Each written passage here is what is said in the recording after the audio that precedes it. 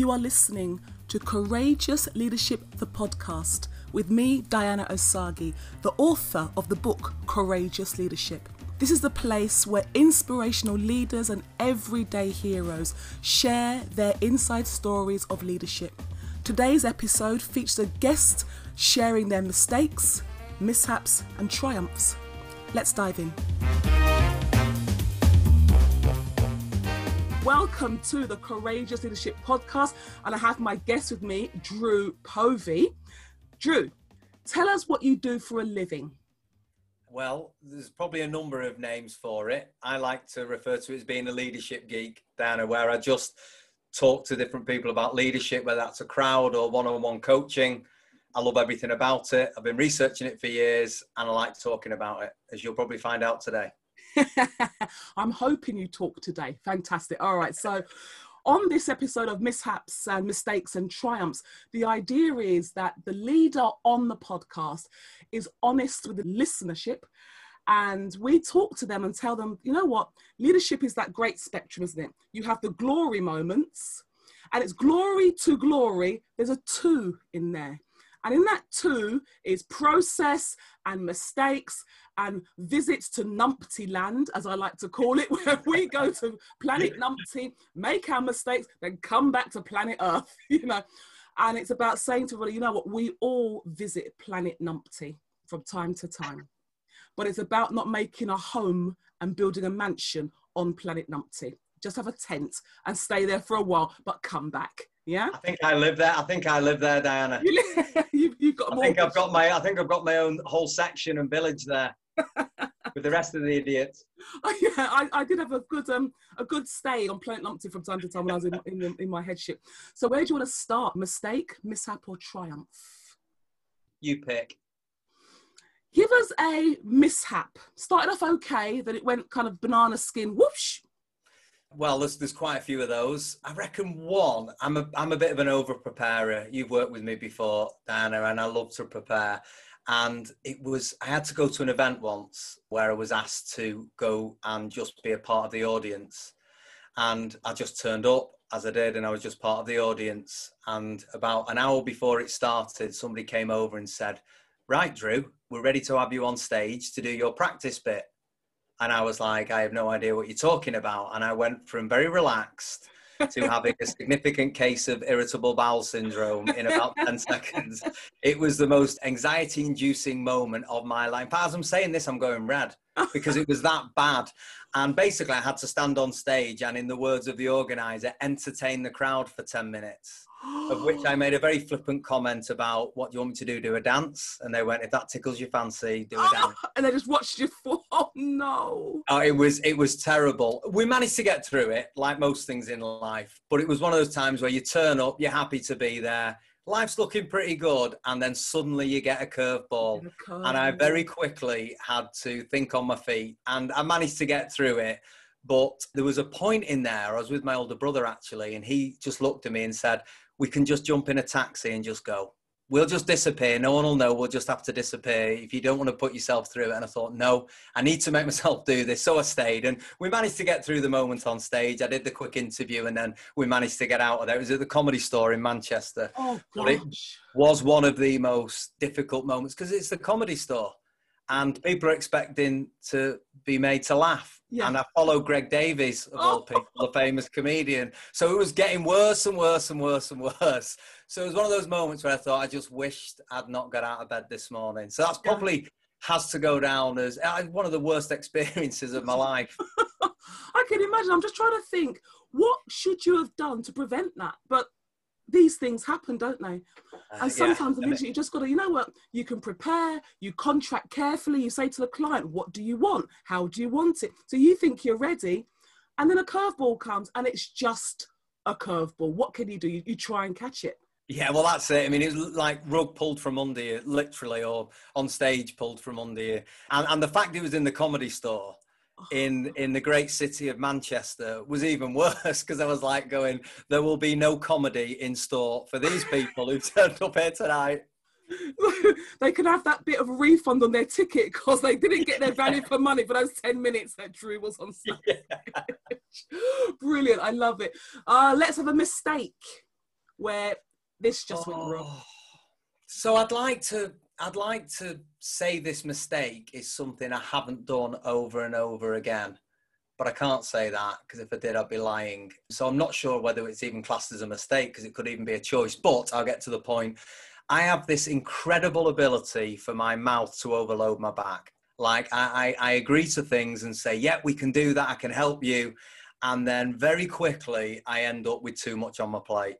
And it happens time and time and time again. And I read something brilliant the other week that made me really reflect on this again. The mistake I make too often is I say yes to things because I think I can help somebody.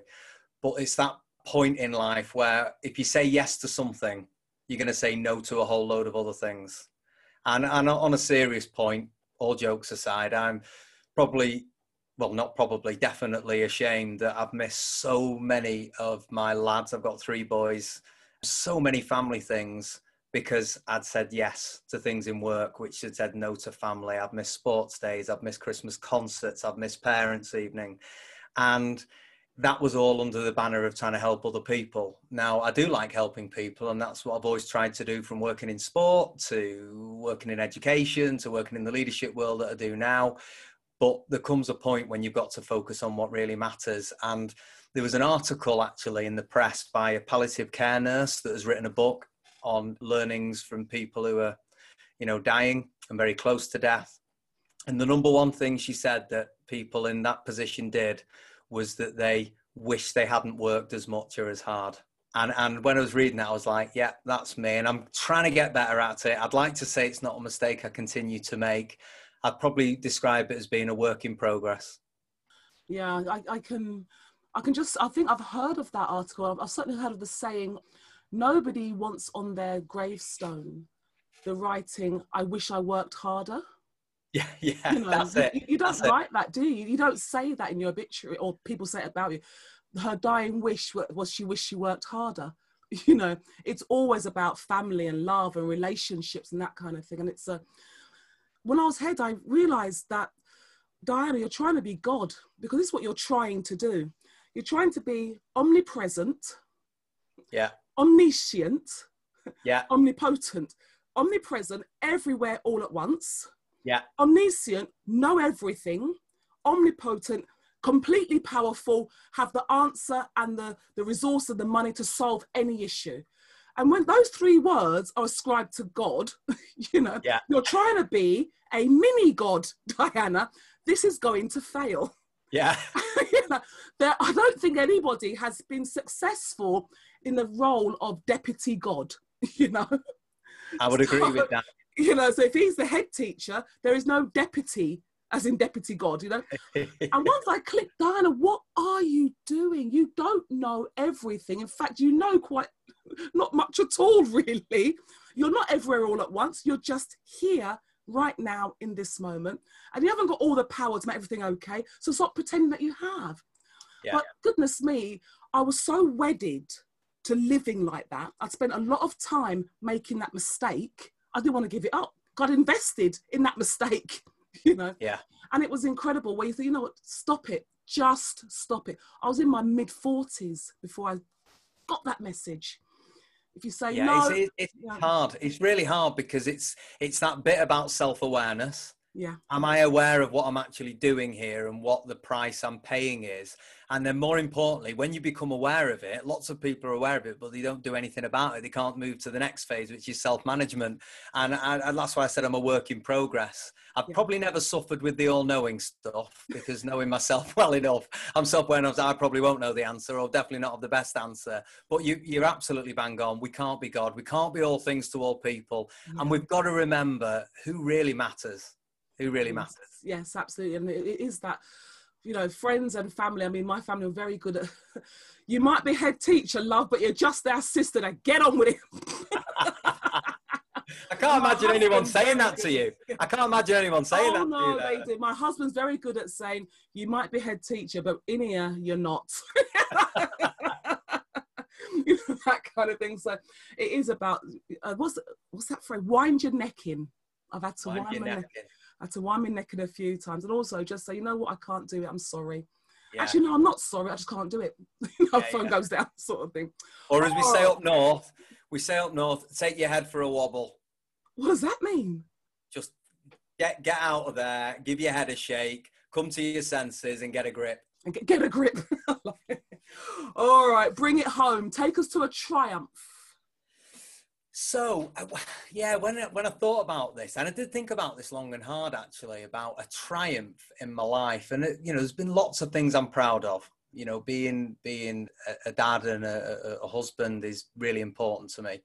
And there will obviously always be my greatest triumphs. But I think there's something else work-wise, making it about work, because the other two were, which probably links to the mistake element, which is kind of working out what it is you feel you put on the earth to do. Because where I could never have functioned is just turning up, putting a shift in on a job and going home at the end of the day.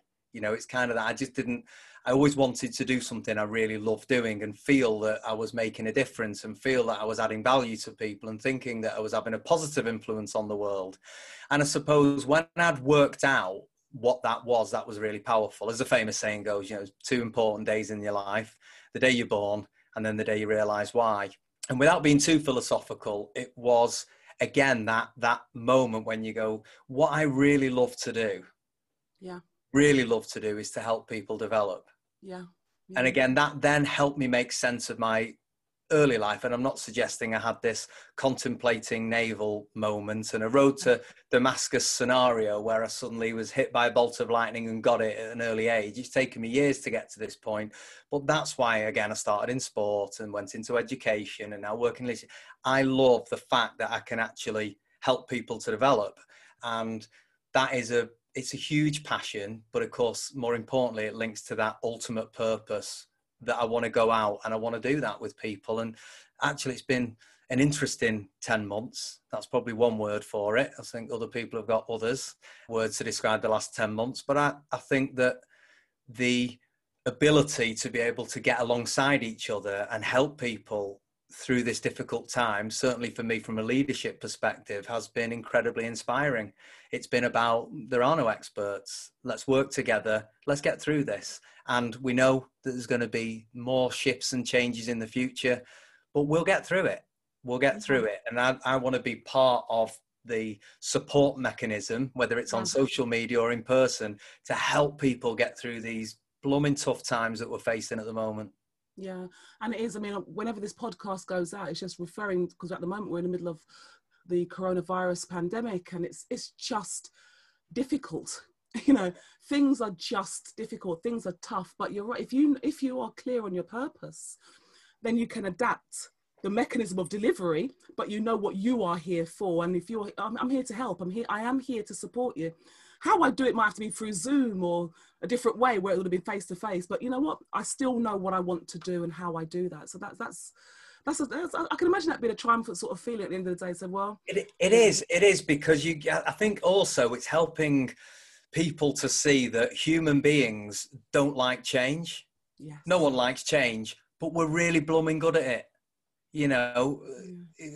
We are really good at bobbing and weaving and adapting and flexing. We're really good at it. We just don't like it. And I think by helping people to see we can do this is that bit of helping people through this stage that we are in the world, never mind in the UK. Absolutely. Wow. That's profound and insightful. I would have expected nothing less from you, Drew. So thank you for that. I'm an RE teacher. Drew, if people want to get in touch with you, engage with any of your content, where can they find you on the web? They can get me through the website, www.drewpovey.com or .co.uk, Twitter, Drew Povey, Instagram, and I've just started on TikTok. Are you dancing? No, definitely not. That would be a crime to humanity to see me do that. I'd be taken off social media, the whole of it for that. But no, I'm quite enjoying it. I did a talk with TikTok the other week and I kind of understanding the platform. So you can get me on TikTok and of course LinkedIn as well. Fantastic. Oh, guys, what can I say? You've heard it here. The honesty, the truth, the triumph, the mistakes and mishaps. It's all here. Leaders, we all do this. So can I say thank you once again to my guest, Drew Povey. It's been a pleasure, sir. Thank you so much. It's been an absolute pleasure. And keep doing the good stuff, Diana. You make a big difference in the world. I appreciate that, sir. Thank you.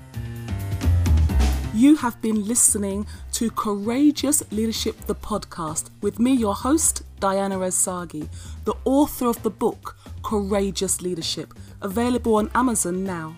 You can reach me on LinkedIn, Twitter, or via the website, courageousleadership.co.uk.